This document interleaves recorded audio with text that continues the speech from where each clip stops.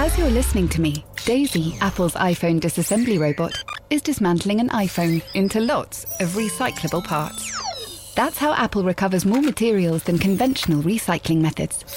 Thanks, Daisy. There's more to iPhone. A lot can happen in 3 years, like a chatbot may be your new best friend. But what won't change? Needing health insurance. United Healthcare Tri-Term Medical Plans, underwritten by Golden Rule Insurance Company, offer flexible, budget-friendly coverage that lasts nearly 3 years in some states. Learn more at uh1.com. Hello and welcome to the Game Football Podcast from The Times. Today, Newcastle show us that we need to take them seriously with a manic draw against Manchester City. We'll be talking about Leeds, who smashed Chelsea. Are there problems for Thomas Tuchel's side? And just how good is Jesse Marsch at refining the intensity at Allan Road? We'll also talk about a cause for concern for West Ham after no goals in their opening 3 games.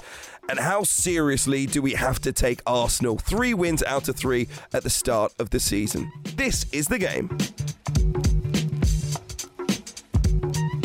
Hello again, welcome back to the Game Podcast. I'm Hugh Wizencroft. This Monday morning joined by Alison Rudd, Tony Cascarino and Gregor Robertson to look back at, well, to be honest, it's been, I was going to say another eventful weekend in the Premier League. So far, it's been quite an exciting season. Hopefully that trend does continue. Fantastic match at St James's Park, kind of underlined that this weekend. We asked the question, didn't we, going into this weekend, whether Newcastle United would send a message to football against Manchester City that they're a team that we really need to take seriously, maybe announce themselves in a big way in terms of what they could do this season. And at 3-1 up, we thought that was definitely the case. 3-3 it was in the end. Loads of different, I guess, aspects for us to discuss, but ultimately Newcastle didn't get the job done. Maybe Manchester City could have scored more. Maybe Newcastle should have had a penalty. Maybe they should have had a player sent off. Let's get into it, shall we? Tony, I'm going to start with you. Do you think Newcastle in some way announced themselves about how seriously we need to take them this season, or do you just think it was a bit of a mad game? No, I think we can take them seriously because their form in 2022 has been nearly, or probably enough to get them in the Champions League. The amount of victories, their performances sort of January onwards. I think the way that Eddie Howe's restructured the club, as in his team as well. I'd put in, nearly a whole back 4, new goalkeeper. There's midfielders come in. Callum Wilson being added back to the starting lineup because of injury.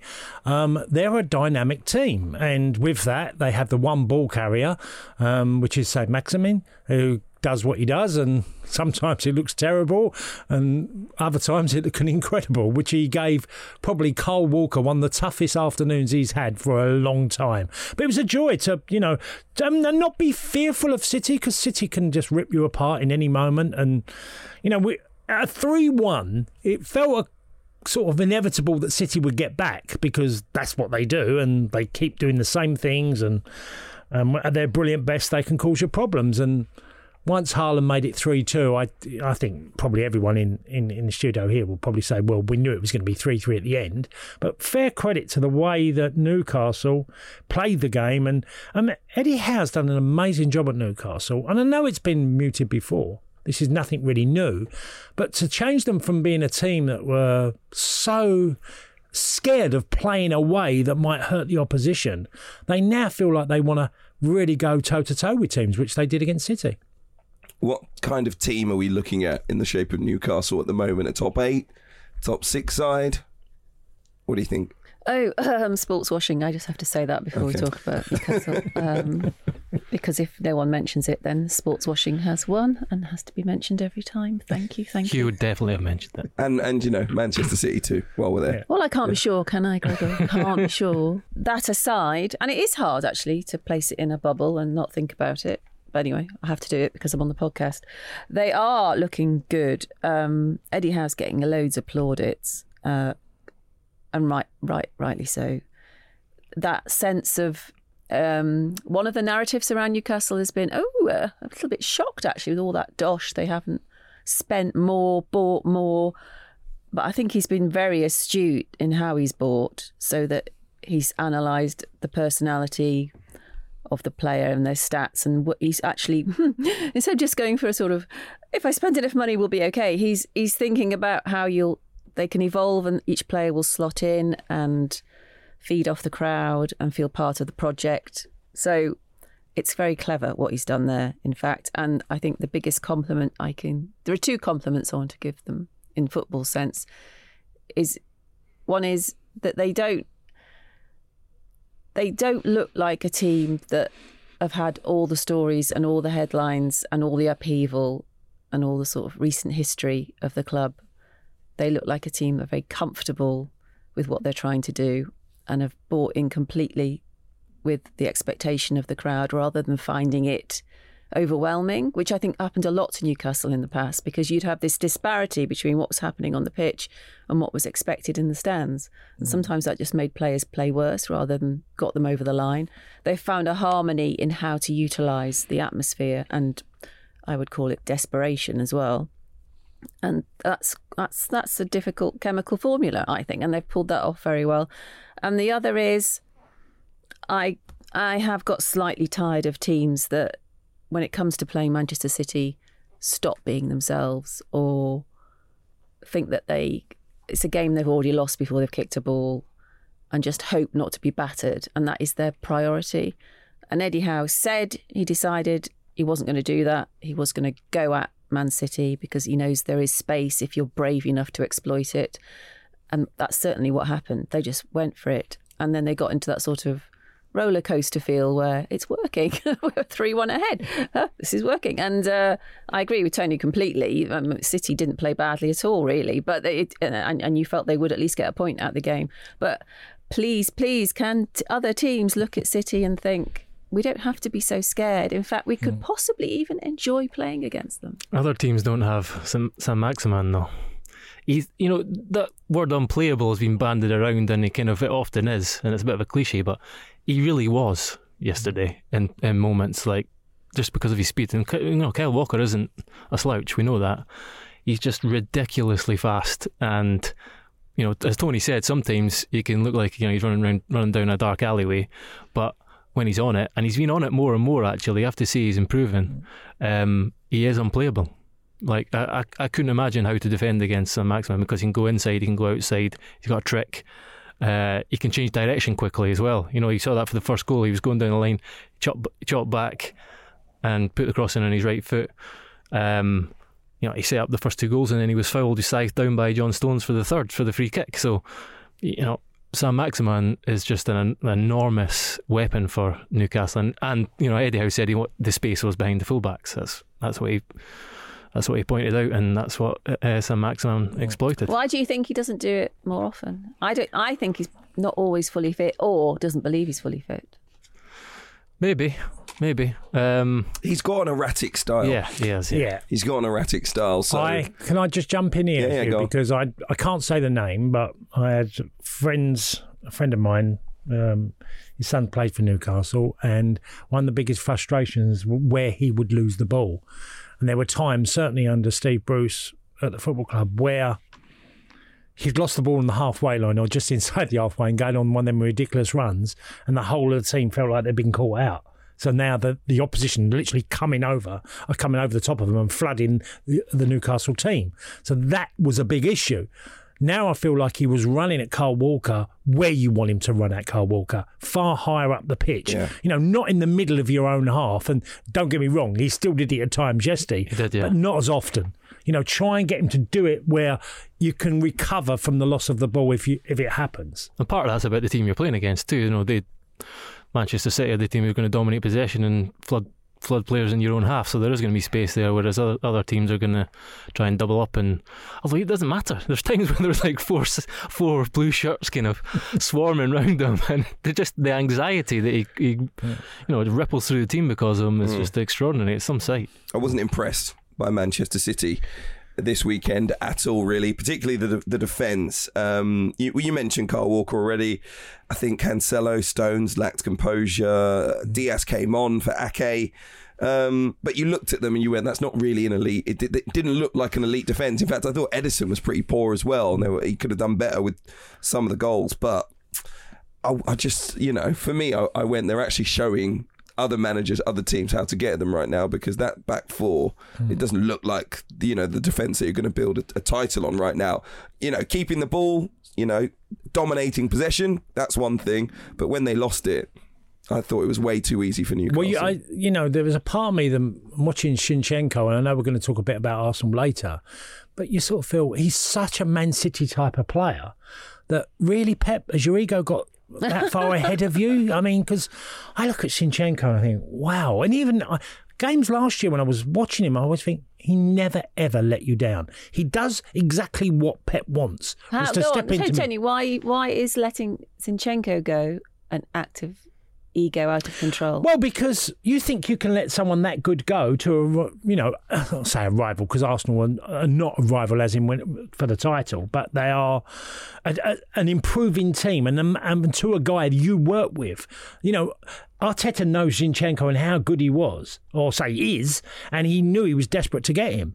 And I don't think Cancelo's a very good footballer. He's a talented lad. I just don't think he's as complete as Zinchenko is. I think he was their best left back.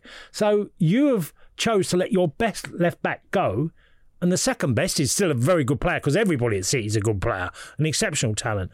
And prepared to do that. And sometimes I feel like that with Pep. There is a part of me, I can do that decision. I can make that, and no one's going to question me. I think it's more a sort of form of perversity than ego. Okay. Well, it's a mixture of both, isn't it? It's showing that I'm not.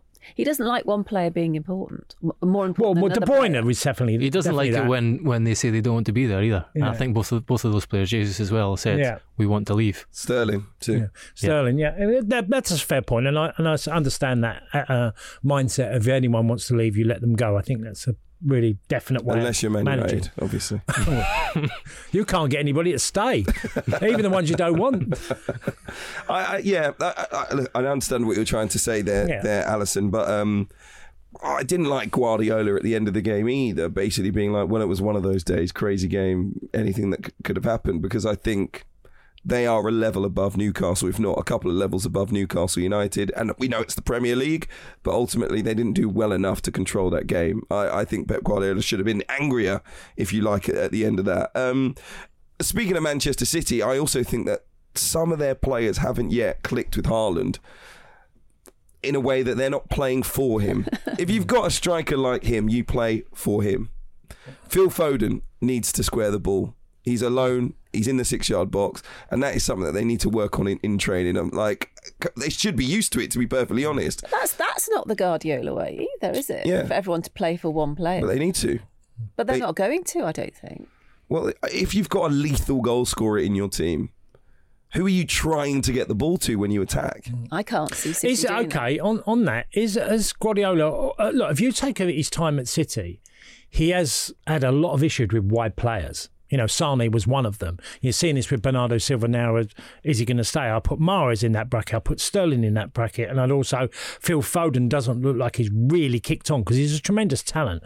But the wide areas, the demands on them keeping the ball all the time, sometimes stops the things that you're talking about, Hugh, that would suit Haaland, getting things across the face of the goal, or sometimes squaring the ball, which he didn't do the week before, Phil Foden. Yeah. And there is an element that you are so brainwashed into keeping that football that is what all Pep Guardiola's team, that's their first thing they must address, keep that ball. So I think it's a tricky one, because you only have to look at the numbers of wide players at City who have been in and out of that team, and it frustrates them. I can never guess his wide players. But yesterday Yesterday I looked at it and thought it was almost too conventional a 4-3-3 from Manchester City when it came to the wide players. Like, you were looking at Kyle Walker and Maximin running at him, and Bernardo Silva sort of jogging back, and I was like, they need an old school winger here who's going to protect their fullback. And it used to be that they just had a Sterling, like a dynamic player who would pin players back on his side of the pitch, knowing that you need two players to keep an eye on these wide players. But you've got, if you've got Bernardo Silva or a Phil Foden in a wide area, as good players as they are, and as quality, they can still provide quality in those areas, but it's not like an explosive Premier League winger that you need to everyone keep your eyes on them. They are going to control the ball, they are going to wait for a pass, They're not going to run in behind you if you leave, just leave that space. Sterling over the space of 4 or 5 yards could hurt you as long as the ball came in the right weight. I don't see those players as doing the same thing. So I do think they need to sort of readdress where they are. Especially in terms of keeping the wingers pinned back, because I think, like I say, Newcastle have showed other teams where you can hurt Man City. Especially as Dan Burn was the left back. And Dan you look at that before the game and you think he could be in trouble here because and he wasn't. He ain't done it. No, I mean, he's done a great job in that position at Brighton, hasn't he? In a 3, he's played on the left side and played left back. I'd say with regards to you saying about the wingers, helping out, it's more actually about who their midfielders, the holding midfielders are now, and they don't have a Fernandinho really. Although Rodri's stepped up his game to such an extent, he's the one now. So you're never going to get them tracking back to kind of help out the fullbacks, really. Not Manchester City. It's going to be whoever the holding midfielder is. To be honest, if we touched on it first of all, didn't we, Gregor and Al? That Sir Maximin is one of a very rare breed that pins Cole Walker back. How many times does Cole Walker get pinned back in a season? I'd say nearly 0 most of the year. Very few can do it. And we've also not mentioned much about Kevin De Bruyne because, if Sir Maximin was Newcastle's talisman, De Bruyne was City's again. It's just the way every time they go behind, he seems to kind of find this new level. It's like he's in a trance. His drive to kind of fire the team forward and get the team back into the game, get a winner if possible, is remarkable. And he always just comes up with something. My pre-season prediction, player of the season will be Kevin De Bruyne. I've seen nothing yet to dissuade me from that. The last pass for the final goals is brilliant. I know it gets a little touch, but it's absolutely fantastic. You're talking about the relationships with Haaland. That's probably going to be the kind of thing that you're going to see them trying more and more of, because he drew players in. Although they didn't really step out, they stepped out just that little half yard. It was enough and distracted them enough, because that's what Allan does. He draws defenders towards him, and that's going to create space behind them. You can't defend high against Haaland, can you? You're asking for trouble. So most teams, and West Ham definitely attempted that, was that they go, we'll sit as deep as we can because we can't have the ball in behind us, which does make the midfield slightly bigger, which suits Kevin De Bruyne.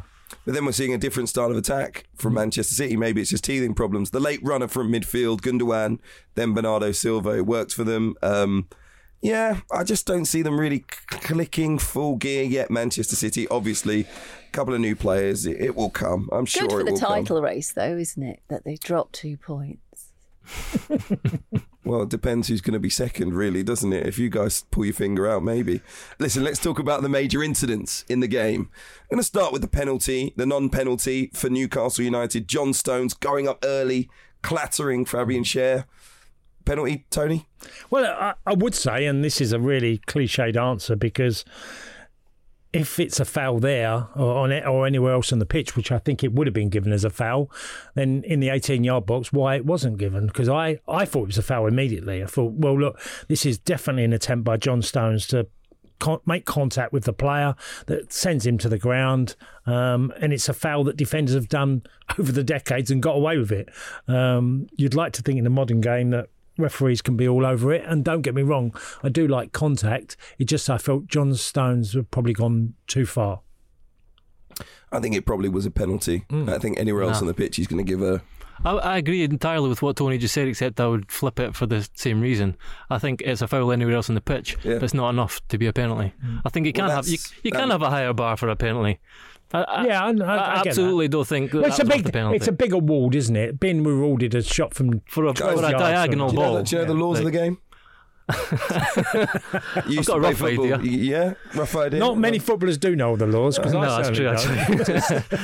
The referee alongside doesn't matter really. It's not in the laws of the game. No, but it's the truth. Higher bar. It's the truth. It's the truth. The referee gives a free kick anywhere else, and he's going to.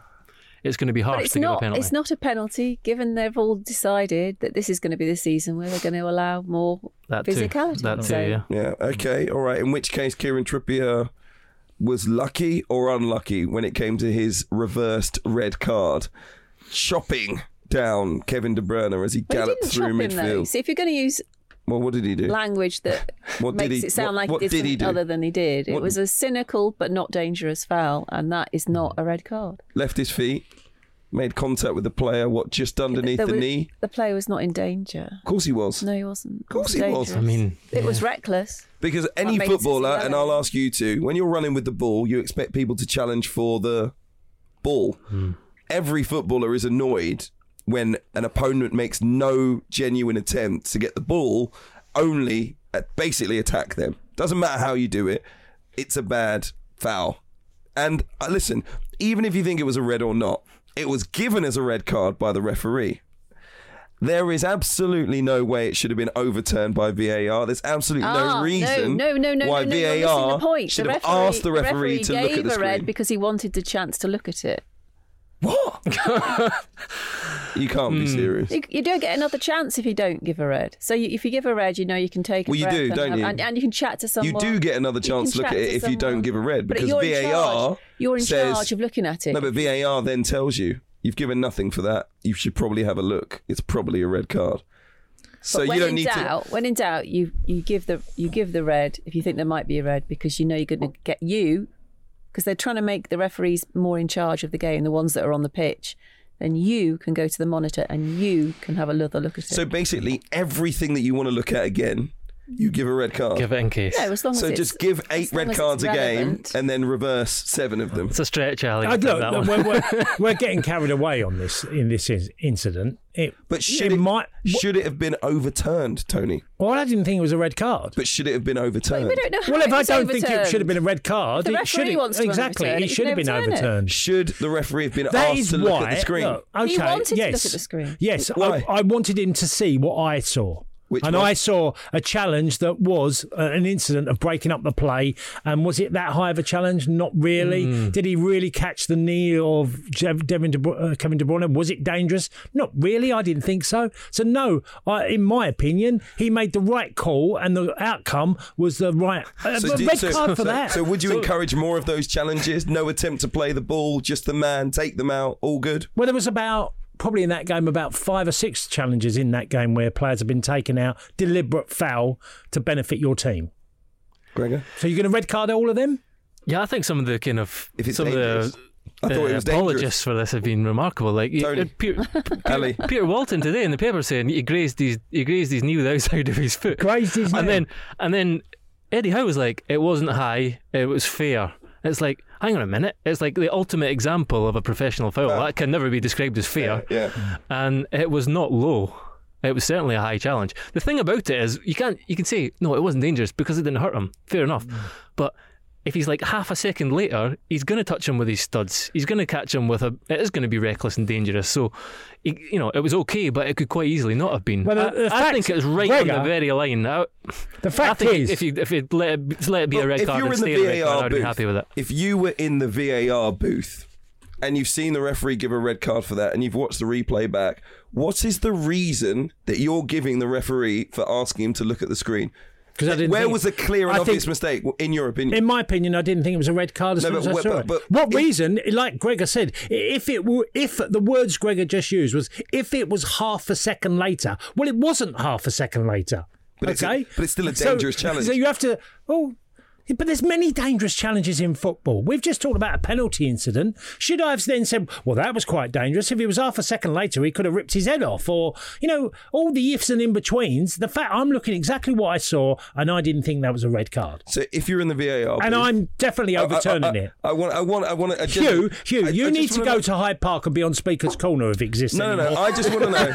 No, genuinely. Because the VAR has to have seen a clear and obvious error. So they've seen the referee give a red card, Peter Bang. The error is it wasn't a red card. He's watched it back and he's gone, the mistake that you've made here is what? That his studs didn't connect? Like, what There's constant dialogue. The VAR but what did you see? VAR would have said... Or what didn't you see that made you think... Would have said, oh, okay, that isn't as clear-cut as you might have thought. Are you interested in seeing it again? Or are you absolutely sure? And the referee would have said...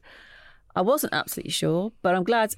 I wanted to slow the game down. I wanted a chance to talk to you. Want to have a look on the screen. So I want to get it right, because that if there is a point to VAR, it is that I get something like putting a team down to 10 men correct. Or the penalty earlier on, which they did nothing about. I think it's quite easy to say why they didn't do it. It's because it he did catch him with the outside of his boot, and it was like around the halfway line, so there's a long way to go. So by the rules, we're going by the rules again. It's not. Yeah, but why did he send easy. him off then? He sent him off because he thought it was a dangerous challenge. Yeah, so they looked at it and realised it wasn't that dangerous. Yeah. But what did you see that was a clear and obvious error? Look, touching him with the outside of his boot. Come on. To move it on a bit, should such blatant professional fouls be red cards? Yes. Do we think? In my opinion, always. Any attempt, if the ball is 6 foot away from a player and you have your eyes on the player, you go for the player, no attempt for the ball. For me, you're endangering an opponent. And you've played football. I've played football too. You are. Okay. And you've played football, Ali. Thank you. Right. And when you've got the ball, when you're going for the ball, that's the focus. Getting possession. You rarely expect someone to come and take you out. And when they do, it's endangering you. It is. But you could also say it's halting a clear goal scoring opportunity. So that's another aspect of it. And if they're that cynical, I think possibly the only way of putting Granit Xhaka got a straight red. I think it was against Bournemouth a couple of seasons ago. They've changed on the halfway line. Yes. But come on, Alison. The ball is 6 foot away. Do you expect a player to cut you in half? Isn't that endangering your opponent? Often they are, though. Often they are. Like, you'll have seen. I was just going to say, yeah. Blackpool at the our weekend. New EFL expert, Carey on Matson. The ball is knocked ahead by Matson, and Carey just takes him out from behind. It's not a dangerous challenge. Nowhere near as dangerous as Kieran Trippier's, because his feet are on the ground. He just literally chops the back of his leg. There's more force. There often has to be. You have to kick them because you want to make sure. You're not going to graze. Kieran Trippier didn't deliberately graze him on the knee. He stretched out as far as he could. He didn't go with his studs because he knew that would be a red card. He went with the outside of his boot and he tried to trip him, and he did. But normally, you've got to kick them. So there's a bit of force behind it, and I think then it should be a red card, absolutely. Well, good luck. You are on the verge of signing Casemiro, who makes more fouls in that manner than any player in Europe. And it was instructive that Guardiola didn't really make any fuss about it because he's watched Fernandinho do it for about 10 years. That's true. I mean, Vieira and Gilberto, they did that numerous times for Arsenal in that brilliant invincible team. They were brilliant at doing that. All I'm saying, Tony, there's two of us in here who think it shouldn't have been a red. There's two of us who think it probably should have. It wasn't a clear and obvious error from the referee in that case. Our adjudication panel says 50-50. Unless the referee has his own doubts, and then you're not overturning him. You're letting him overturn himself. No, but by asking him to come over, you're saying that he made a clear and obvious error. That's the rules of VAR. Stand up and be a man and answer the question. If you think you're still right, stay with it. If you don't, get away from it and say no. Let's move on. Thanks for that, Tony. You've just given us an opportunity to revisit Graham Souness's comments. Well, we'll come to that another time, maybe. Listen, we can argue about that one. In the end, decent performance from Newcastle United. If they keep that up, they'll be picking up plenty of points, 2 draws and a win so far this season. Manchester City, I'm sure, will be back to winning ways very, very soon. But what about Chelsea? We'll talk about them next on The Game. Leeds United have had a refreshing start under Jesse Marsch, smashing Chelsea 3-0 this weekend, even though Thomas Tuchel thought his side were far better. It's 2 wins and a draw so far for Leeds at the start of the season. Of course, we know they're in a relegation battle last season. I've been impressed with them. Firstly, they look like real fighters. I think Leeds United have been that for a while. Marcelo Bielsa had that intensity there as well. I think watching Leeds United against Chelsea this weekend, there seems to be a little bit more direction, a little bit more channeling of that intensity in the right areas, in the right way. And it's led to an excellent result here and a great start to the season. Tony, you've been impressed? Oh, absolutely. What I witnessed yesterday was pretty extraordinary. And I was thinking as the game was going on that most managers go into a football club and they'll go, players are not fit enough.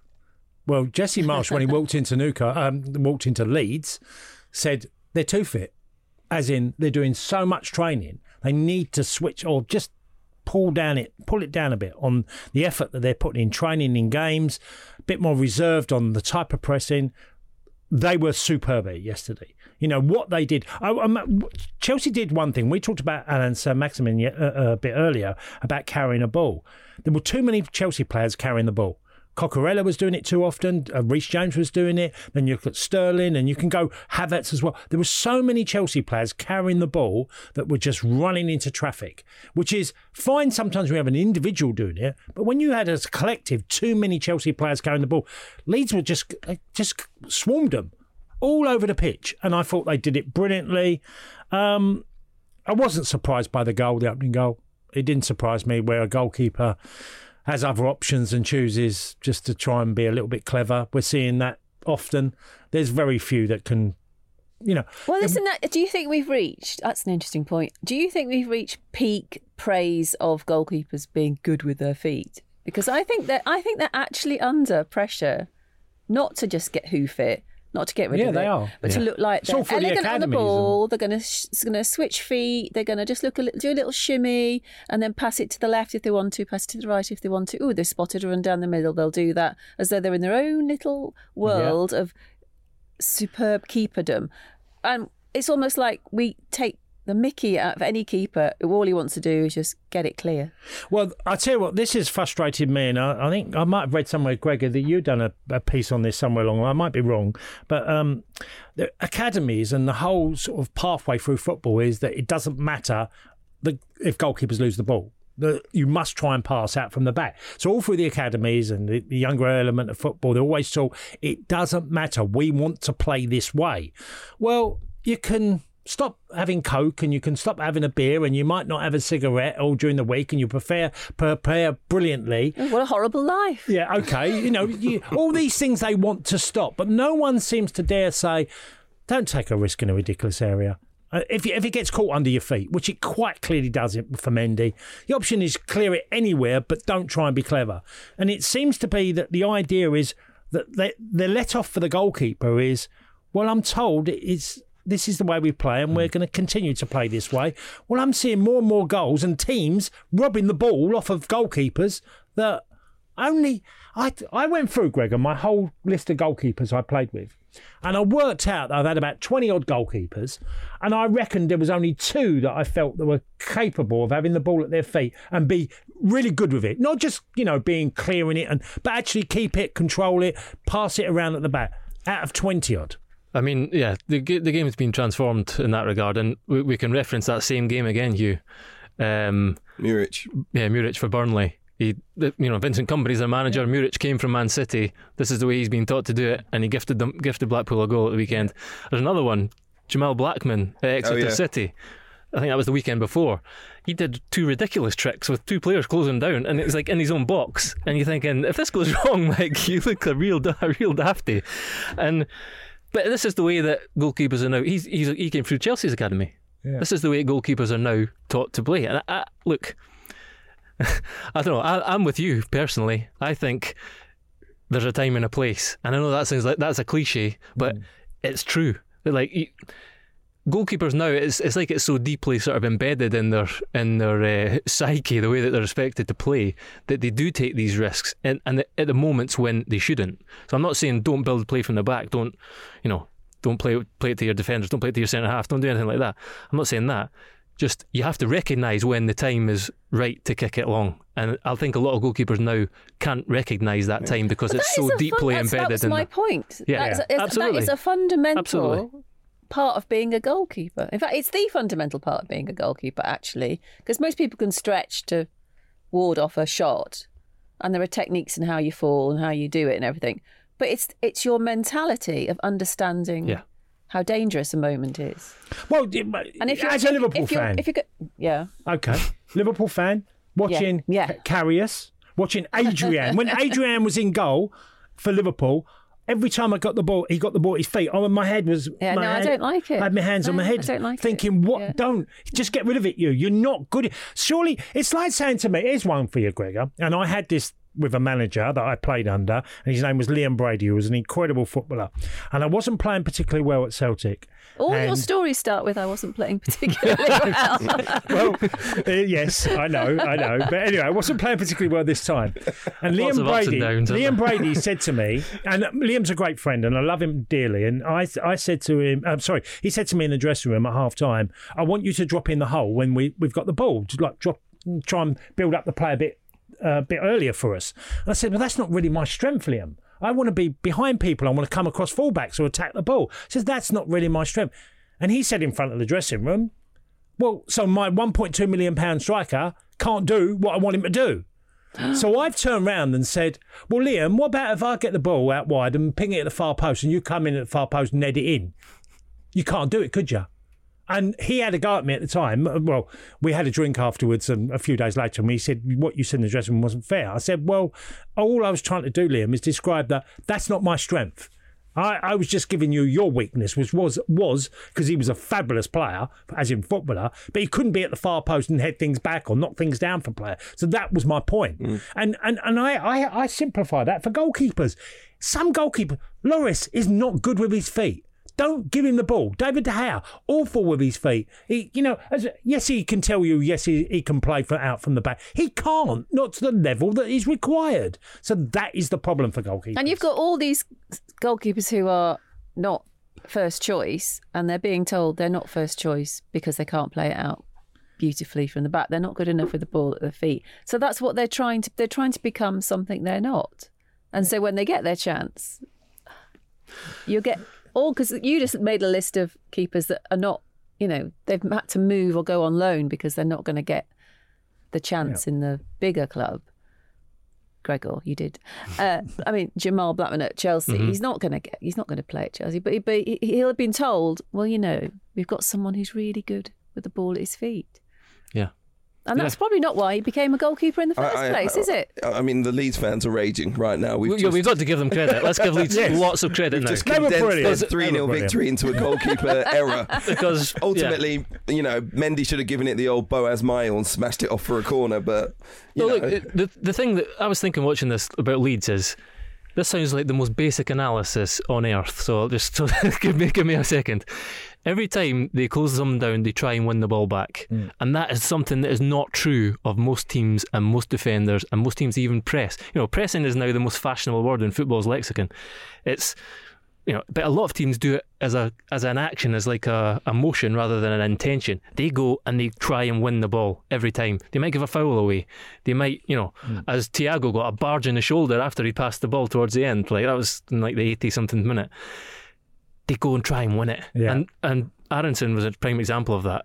So they deserve huge credit for that. I love watching it too, because I know that's the hardest thing. Because when you go and try and win the ball as a defender, you leave yourself open. If you don't do it, then they could go in behind you. So if you ask me who's the best 1v1 defender in the Premier League now, I would say Tyreek Mitchell's right up there for the same reason. He doesn't just go and close the winger down, he goes and he wins the ball. And I know how hard that is. And Leeds now are a prime example of a team who have got that as their the very heart of their identity is going and pressing and actually trying to win the ball back. And this is how they were so successful yesterday. And give Jesse Marsh a lot of credit, because you talked about Aronson, who has come and he looks like a revelation already. The boy Adams in midfield. They're two Americans. He's brought them over. He knows. A lot of managers like to go to players they've worked with or they know really well, because they feel they've got a lot of trust in them of what they're capable of doing. And he somehow reinvented slightly the way Bielsa's great style was, but it feels like it's got a defensive element that's far more. You can really believe that they know what they're doing in it, and they don't look like the team that are going to collapse and give 5 goals away, which is an extraordinary thing to do. It's the RB Leipzig, RB Salzburg connection as well, and the style of football that they've played at those clubs, which I think, obviously Jesse Marsh being a coach there as well, I think just fits, doesn't it, aside from their nationality too. Tony, I've got to ask you about the forward line at Chelsea. Yes. No number 9. Played really well there for just to make Ali happy. Any concerns about the lack of a genuine number 9? Yeah, Kai Havertz is a really talented lad in many ways, but he just feels like he's a fringe player in that Chelsea team. And there is he had some big moments last season, the type of goals he got, but they are screaming out for someone that just not necessarily leads the line, but just given a moment will be really clinical. If I think of Diego Costa or Didier Drogba, which they've had in recent years, they always felt, even when they both like to lead the line. The team was built on them and players getting on up with them and beyond them to cause problems. It just feels a bit lightweight, and there was a lot, like I said earlier, there was a lot of carrying the ball for Chelsea yesterday, which got them in a lot of trouble. And Tuchel can say that, they should have been in front 2-0. I totally disagree. I thought Chelsea caused Leeds a few issues, but not much more. And by the end of the game, were overrun. And the forward line is a big issue. And Aubameyang is seemingly going to be the target they go for.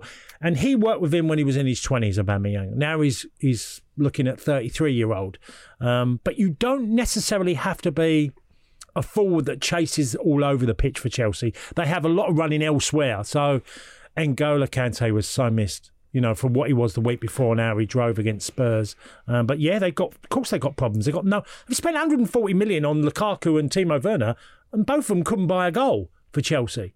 And yes, there was poor finishing, but they didn't look like they were going to get goals on a regular basis. Felt a bit sorry for Conor Gallagher. Saying last week, I'd like to see him get a run in the team because he's a good player, but this was not a good day for Chelsea all round. In the midfield or to be a midfielder. Though. In the midfield too, was that the right decision? Yeah, well, look, I think he can do it. I do, because he's all action. He's got a bit of everything in his game.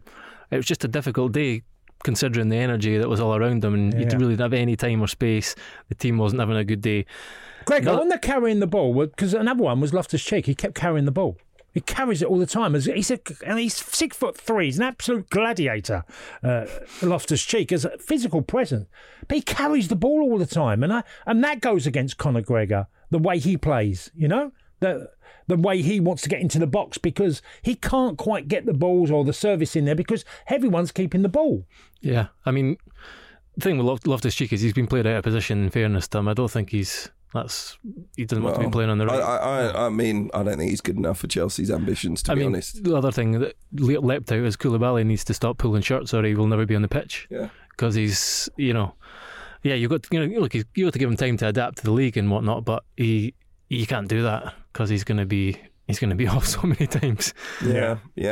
Not a great day for Chelsea. Fantastic day for Leeds United, who will go marching on, I'm sure, under Jesse Marsch this season. Up next, we'll be talking about West Ham. Not a great start for them. Remember, though, if you're enjoying the podcast, rate us, leave us a review, and make sure you're subscribed.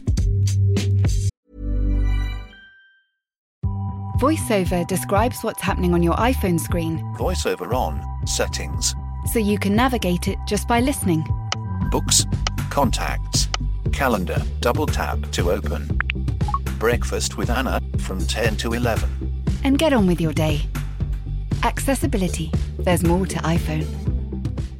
A lot can happen in 3 years, like a chatbot may be your new best friend. But what won't change? Needing health insurance. United Healthcare Tri-Term Medical Plans, underwritten by Golden Rule Insurance Company, offer flexible, budget-friendly coverage that lasts nearly 3 years in some states. Learn more at uh1.com. There's never been a faster or easier way to start your weight loss journey than with PlushCare. PlushCare accepts most insurance plans and gives you online access to board-certified physicians who can prescribe FDA-approved weight loss medications like Wegovy and Zepbound for those who qualify. Take charge of your health and speak with a board-certified physician about a weight loss plan that's right for you. Get started today at plushcare.com/weightloss. That's plushcare.com/weightloss. plushcare.com/weightloss.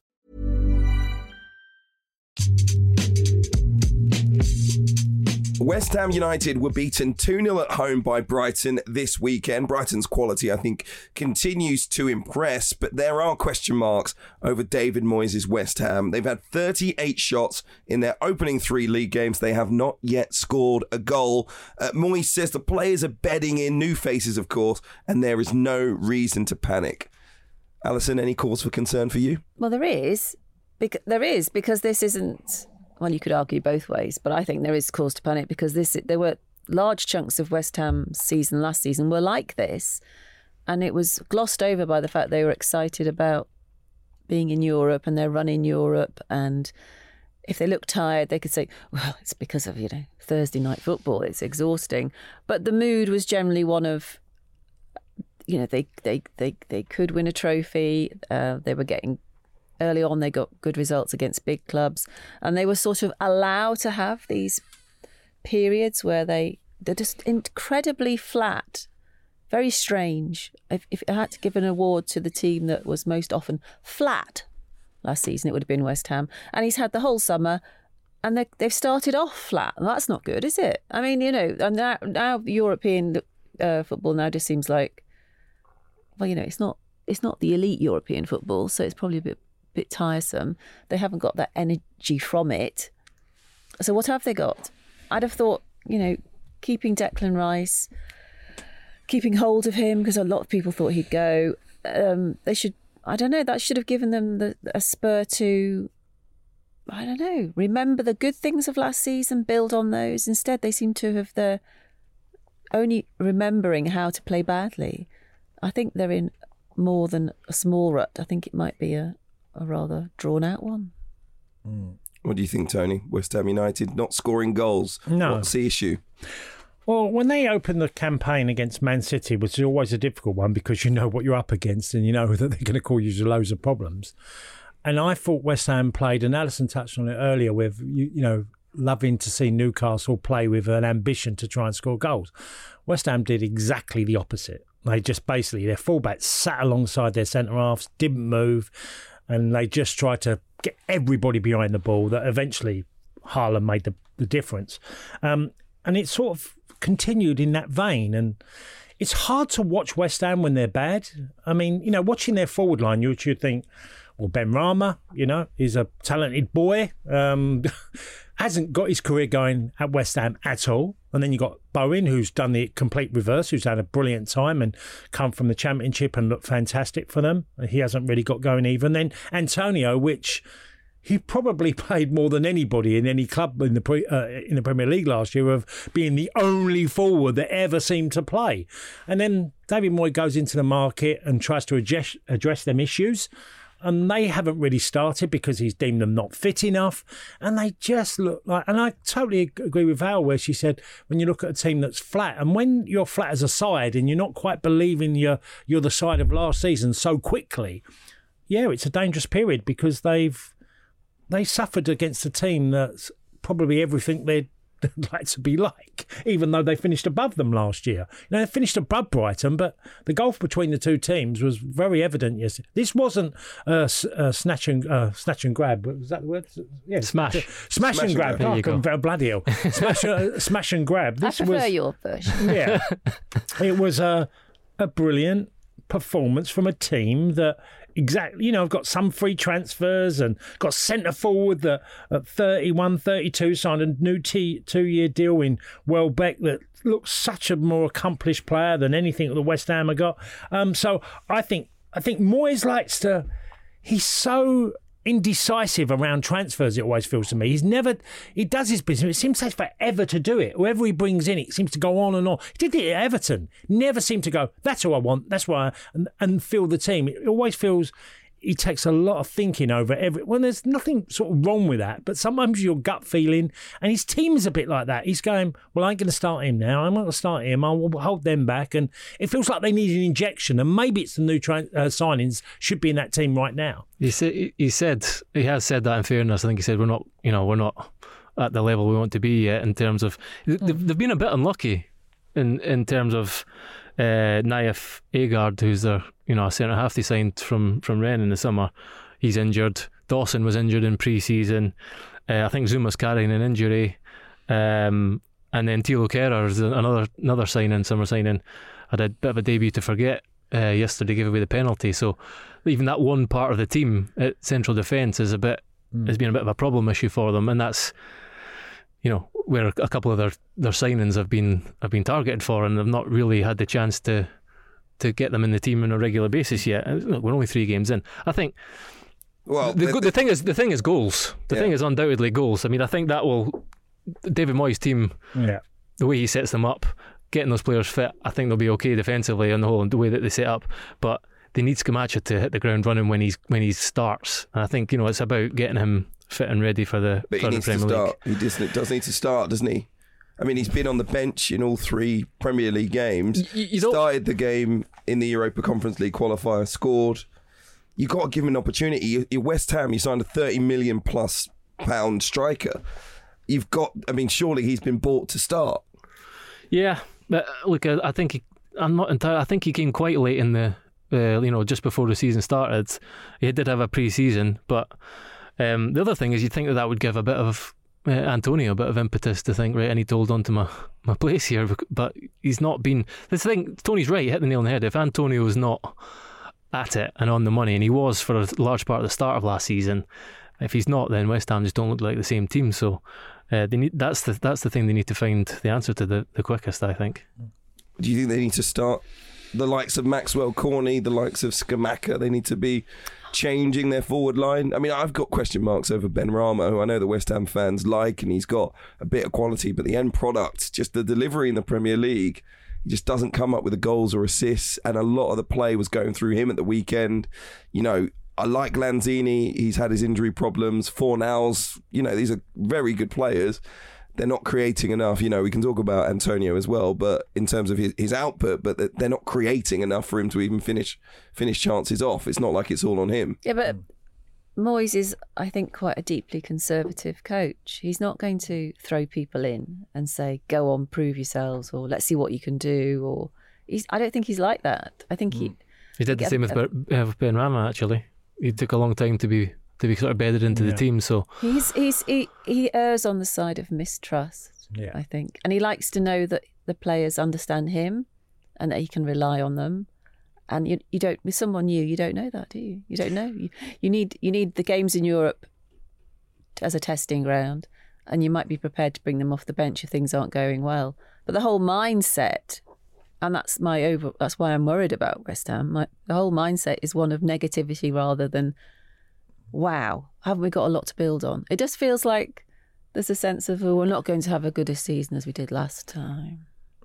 Soucek's an issue, because he's a goal scorer for them. You know, he's a midfielder that gets on the end of crosses and can drive into positions that, even from set pieces, you feel like his goal tally is always going to be between sort of 5 and 8 in a season in the Premier League, which is a decent return.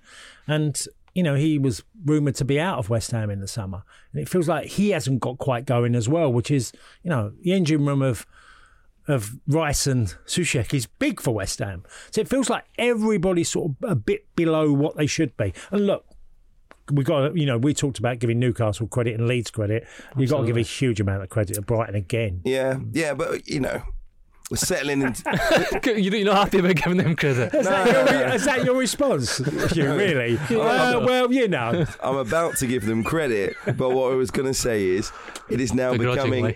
No, not begrudgingly at all. It's now a familiar story that they're a very, very good team. It's now quite a regular thing that we say, Brighton very good. And but I don't want to belittle Brighton by like, oh, plucky old Brighton, aren't they a good team?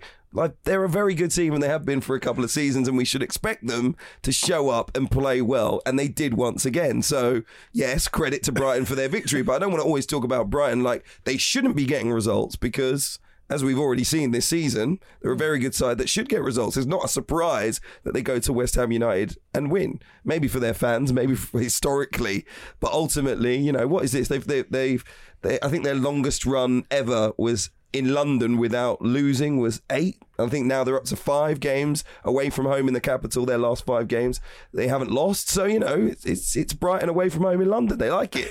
Do you know what I mean? So, look, they played very well. I do want to underline Danny Welbeck's performance once again. Massive against Manchester United earlier on in the season. You know, Welbs for England. The chance of coming back. You know, he's been an England player. He's got, I think, in excess of 40 I'm not caps. sure I heard that, Chan. No? No, you weren't in the Brighton away section then, obviously. Look, Danny Welbeck, when you talk about the England squad, you get an extra 3 players for the World Cup, 26. I'd bring an extra striker. There's going to be a few people putting their hands up for that position. Calvert-Lewin hasn't been great because of injuries, really, and Everton obviously haven't been great, but Ivan Toney's been excellent. I think Welbeck is now going to be in the conversation. Callum Wilson at Newcastle United. You know, could Danny Welbeck make a late bid for inclusion to the World Cup? What do you think? If he's fit, yes, because I suspect Callum Wilson will not be. I mean, the goal Callum Wilson scored was absolutely gorgeous, and you think if he was fit all the time, he'd be like called one of the greats of the game. His finishing is astonishing. I've just got this feeling come November he'll probably have some sort of injury. He cannot stay fit for a whole season. To be fair, Welbeck's had a lot of injuries. Yeah, I mean, look, Callum Wilson's injuries were serious ones, weren't they? They were cruciate ligaments, which kept him out for nearly a year twice. So Danny Welbeck is And because I've spoke to a few managers along the way who have managed Danny Welbeck, and all Were of them, you playing well when you were speaking? No. But everybody's got the same opinion. A fantastic squad player. Like, as in, you get him in there and he'll find a way into his team. He's very popular, isn't he? Oh, very popular. Roy Hodgson had him in England and always selected Danny, didn't he? He always really enjoyed having him in the team because he offers so much, you. As a player, he's a willing runner. He leads the line well. He's decent enough in the air. He's not as prolific as some of the major clubs. That's why I think United didn't quite happen for him.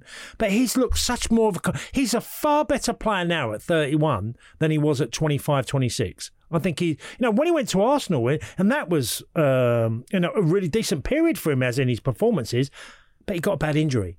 And that bad injury held him back, and eventually he went out on a free transfer further down the line. Danny Welbeck's performances, and fair play to Brighton and the manager, because they've given him a new 2-year. The word trust, he's the ultimate trust player for me, that you just go, I know what I'm getting, he'll never let me down, and he'll produce in so many different ways for the team. Just been given a new contract extension, Danny Welbeck, but I think he's one of those, if he stays fit, good with his feet, willing runner, good movement. Still quick. Yeah, I just think he's got the physical presence, and I think one of the key things is, especially with those extra 3 players, probably not going to play unless there's an emergency, but he's got that England experience. He's been away to tournaments, 42 England caps. So I think if you're bringing someone along, you can offer something to the group, and who maybe isn't going to be too disappointed about not playing. You can bring a Danny Welbeck. Yeah. I like him. Yeah. I'm just saying I like him anyway. So why... Man United didn't even go for a Danny Welbeck, and you might go, oh, the snobbery of Man United now, is it? Well, yeah, we're just signing £60 million centre mids from Real Madrid with 5 European Cups. We did that last summer with Varane. I mean, that's what we do. We want trophies. That's what we're trying to bring in, winners. No, I don't know what Man United are trying to do, to be perfectly honest, Tony, but I agree with you. There's probably a bit of snobbery. There's a few players I like at Brighton as well. I think you were saying Alex McAllister a little bit earlier on, played pretty well this weekend. He's growing into the team. I like Trossard. I know some people think he doesn't deliver a lot, but second goal was lovely, and Pascal Gross having a good season so far. So all credit to Brighton and Graham Potter, who continue to do great things.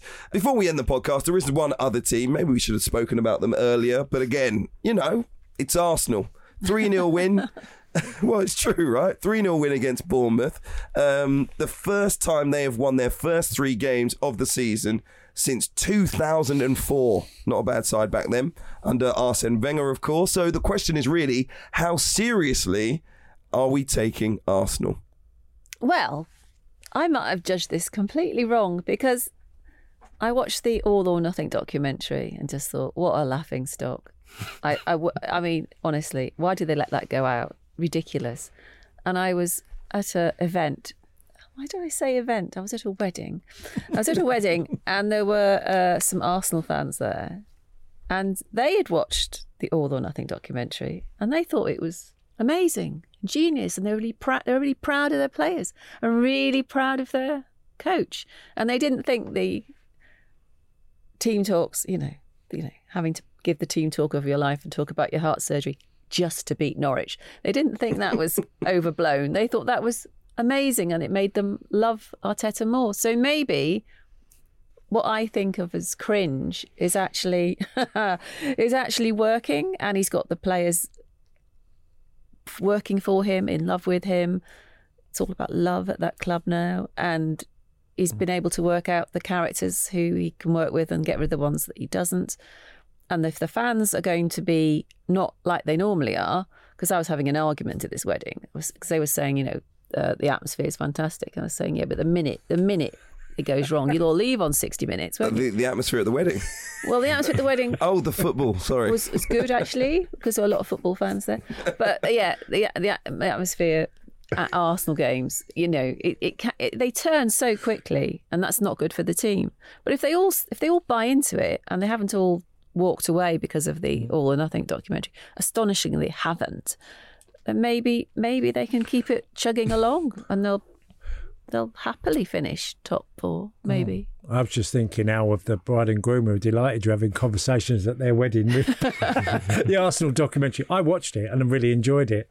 And I tell you why I really enjoyed it, because Do you get why Arsenal fans like it? Yeah, because they saw such an intense man there that even go to extraordinary lengths and do silly stories and, is this a duck or is this a rabbit? And, some of that all of that is it just made you feel like it was somewhat back to normal. And Endearing, yeah, absolutely. He draws cartoons. Yeah.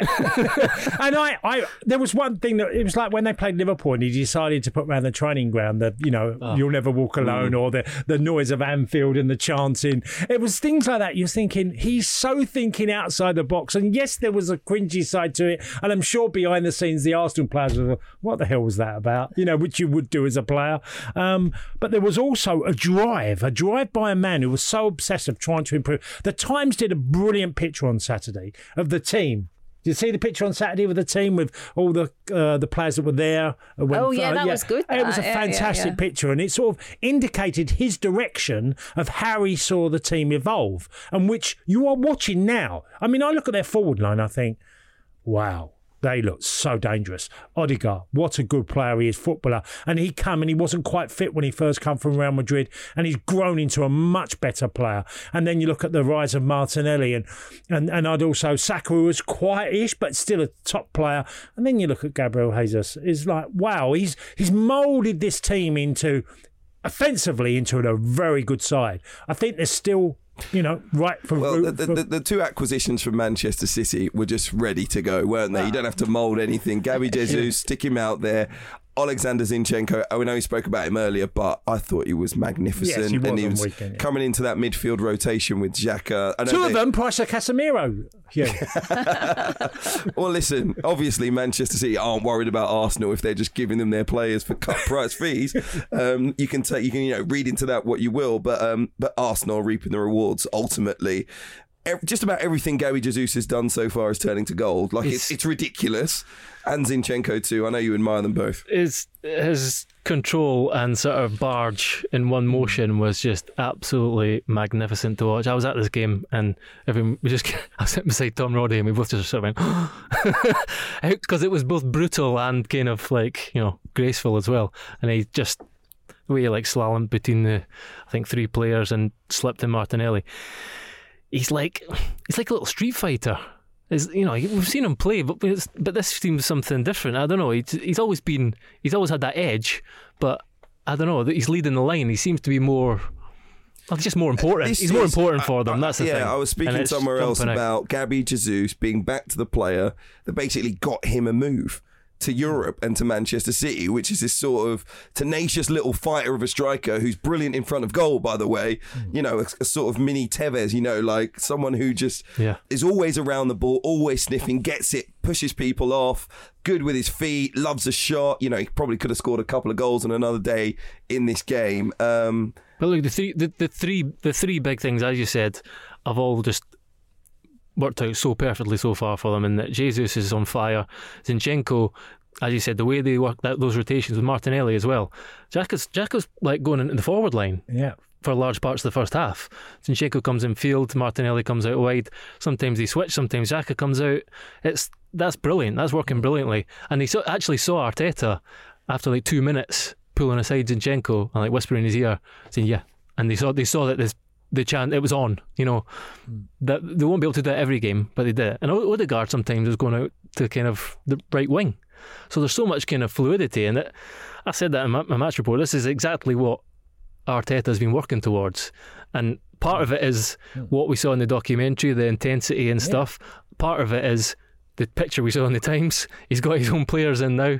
He's got rid of the ones he doesn't want, and part of it is just a new vibe around Arsenal as well. There's one thing that I'm not going to give him credit for, because William Saliba went on loan and has developed and won Young Player of the Year in France last year. He was at Marseille, right?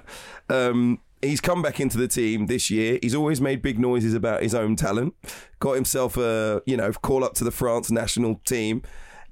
He looks ready to go in the Premier League. I mean, aside from the fact he scored a brilliant goal, the stature of him, the poise of him, the tenacity so far, the hunger. I mean, it's like a new signing. It's his fourth season at Arsenal. So why wouldn't you give Arteta credit for that? Because he hasn't been coaching him. That's the only reason. Oh, okay, so you don't think that along the way that they might have gone, well, we're watching him at Marseille this season, and someone will be sent from Arsenal, which is clearly what happens at football clubs of that level. They go and watch them. They talk about his development. Arteta would have seen and watched videos of him over a long period of time, I'm sure. No, of course he would, Hugh. He wouldn't just go, let's get him back and have a look. No, what I'm saying is... There was a clear what I'm saying direction there. A little bit over a year ago, there were question marks over whether Arteta wanted him at all. Well, so whatever he saw in the last season has changed his mind massively. He's gone from being a player... So you have to give him credit for being open-minded. Well, yeah, okay, I'll give him credit for that. But I think you're being a bit harsh. No, I'm not. Listen, I'm not saying Arsenal don't deserve credit. What I'm just saying is, as a coach, Mikel Arteta, I can't give him all the credit. No, you have to give the player a lot of the credit. De Marseille, De Marseille get no credit for they did. developing this kid, having him as a young player of the year. Well, I know they were delighted to have him for that time, and there was a lot of big development in him, but that was the whole intention of sending a player away to develop. Okay. It's not to go, we don't want him. If they'd gone back, imagine this: if Arteta had gone, well, no, he's okay, he can go elsewhere and he shines. Like Chelsea have been guilty of with some of their younger players, that they've been sent on loan and they've done really well, but come back and then they've been redundant. Yeah, they paid almost 30 million for Saliba, so it's slightly different in terms of your academy players. It's not 60 million, is it? No, why are you at me and Man United today, Tony? Blimey, I'm just trying to enjoy my job here. No, Saliba, look, excellent. Credit to Arteta, credit to Saliba, credit to Marseille as well.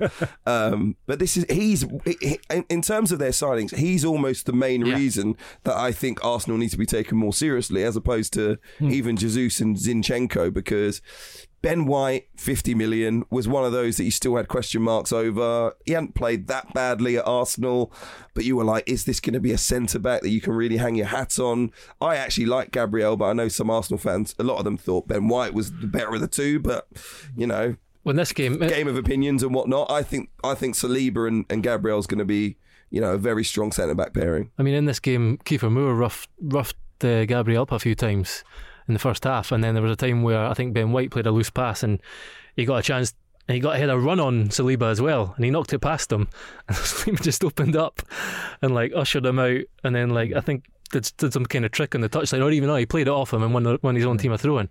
He's just been absolute mustard so far. So look, he's young and there'll be bigger tests ahead, but the fans love him too. I methink that song, singing his name to the tequila by the Champs, they were belting that out all evening, and it was I think Arteta said afterwards that the players were singing in the dressing room after too. So I think they're all the same. They're all thinking, where's this guy come from? We're glad we've got him. I think Gregor had a lovely time on the South Coast. Yeah, absolutely. Nice day out for Gregor. It was nice. The sun was shining. Yeah, the comfortable Arsenal win as well. Yeah, Rosie. Tony, what's the best song that the fans have ever had for you? We don't need a hero. We've got Tony Cascarino. Oh, okay. Don't ask me that. They didn't have a Gregor Robertson chance. No, or a Robbo's maybe. Robbo. Listen, thank you guys for being great company once again. Tony Cascarino, Gregor Robertson and Alison Rudd. Thank you all for listening. Make sure you subscribe to the Times app. Loads of great stuff. We've got a big game coming tonight. Manchester United hosting Liverpool in the Premier League. If you're listening to this on Tuesday, obviously the game's already passed. But Tony, since you're with us, what do you think will happen? Liverpool win. Well, okay, stuck your neck out there, Alison. 6-0, Liverpool. Any chance for Man United, Gregor? No, I think they'll lose. Sorry. I'm going for the 1-1 draw. 11 players behind the ball. Most boring game in football history. I'll take it all day long. Please, God, just don't lose. Again, that's all I'm saying. All right, we'll be reacting to that on Thursday. Of course we will. We'll look ahead to another big weekend. We've got the Carabao Cup coming too, so make sure you're back with us then. Hit subscribe wherever you're listening to this podcast. And of course, we'll see you on Thursday. Subscribe as well to the Times app. Of course, you can get it at thetimes.co.uk/the game. We'll see you soon.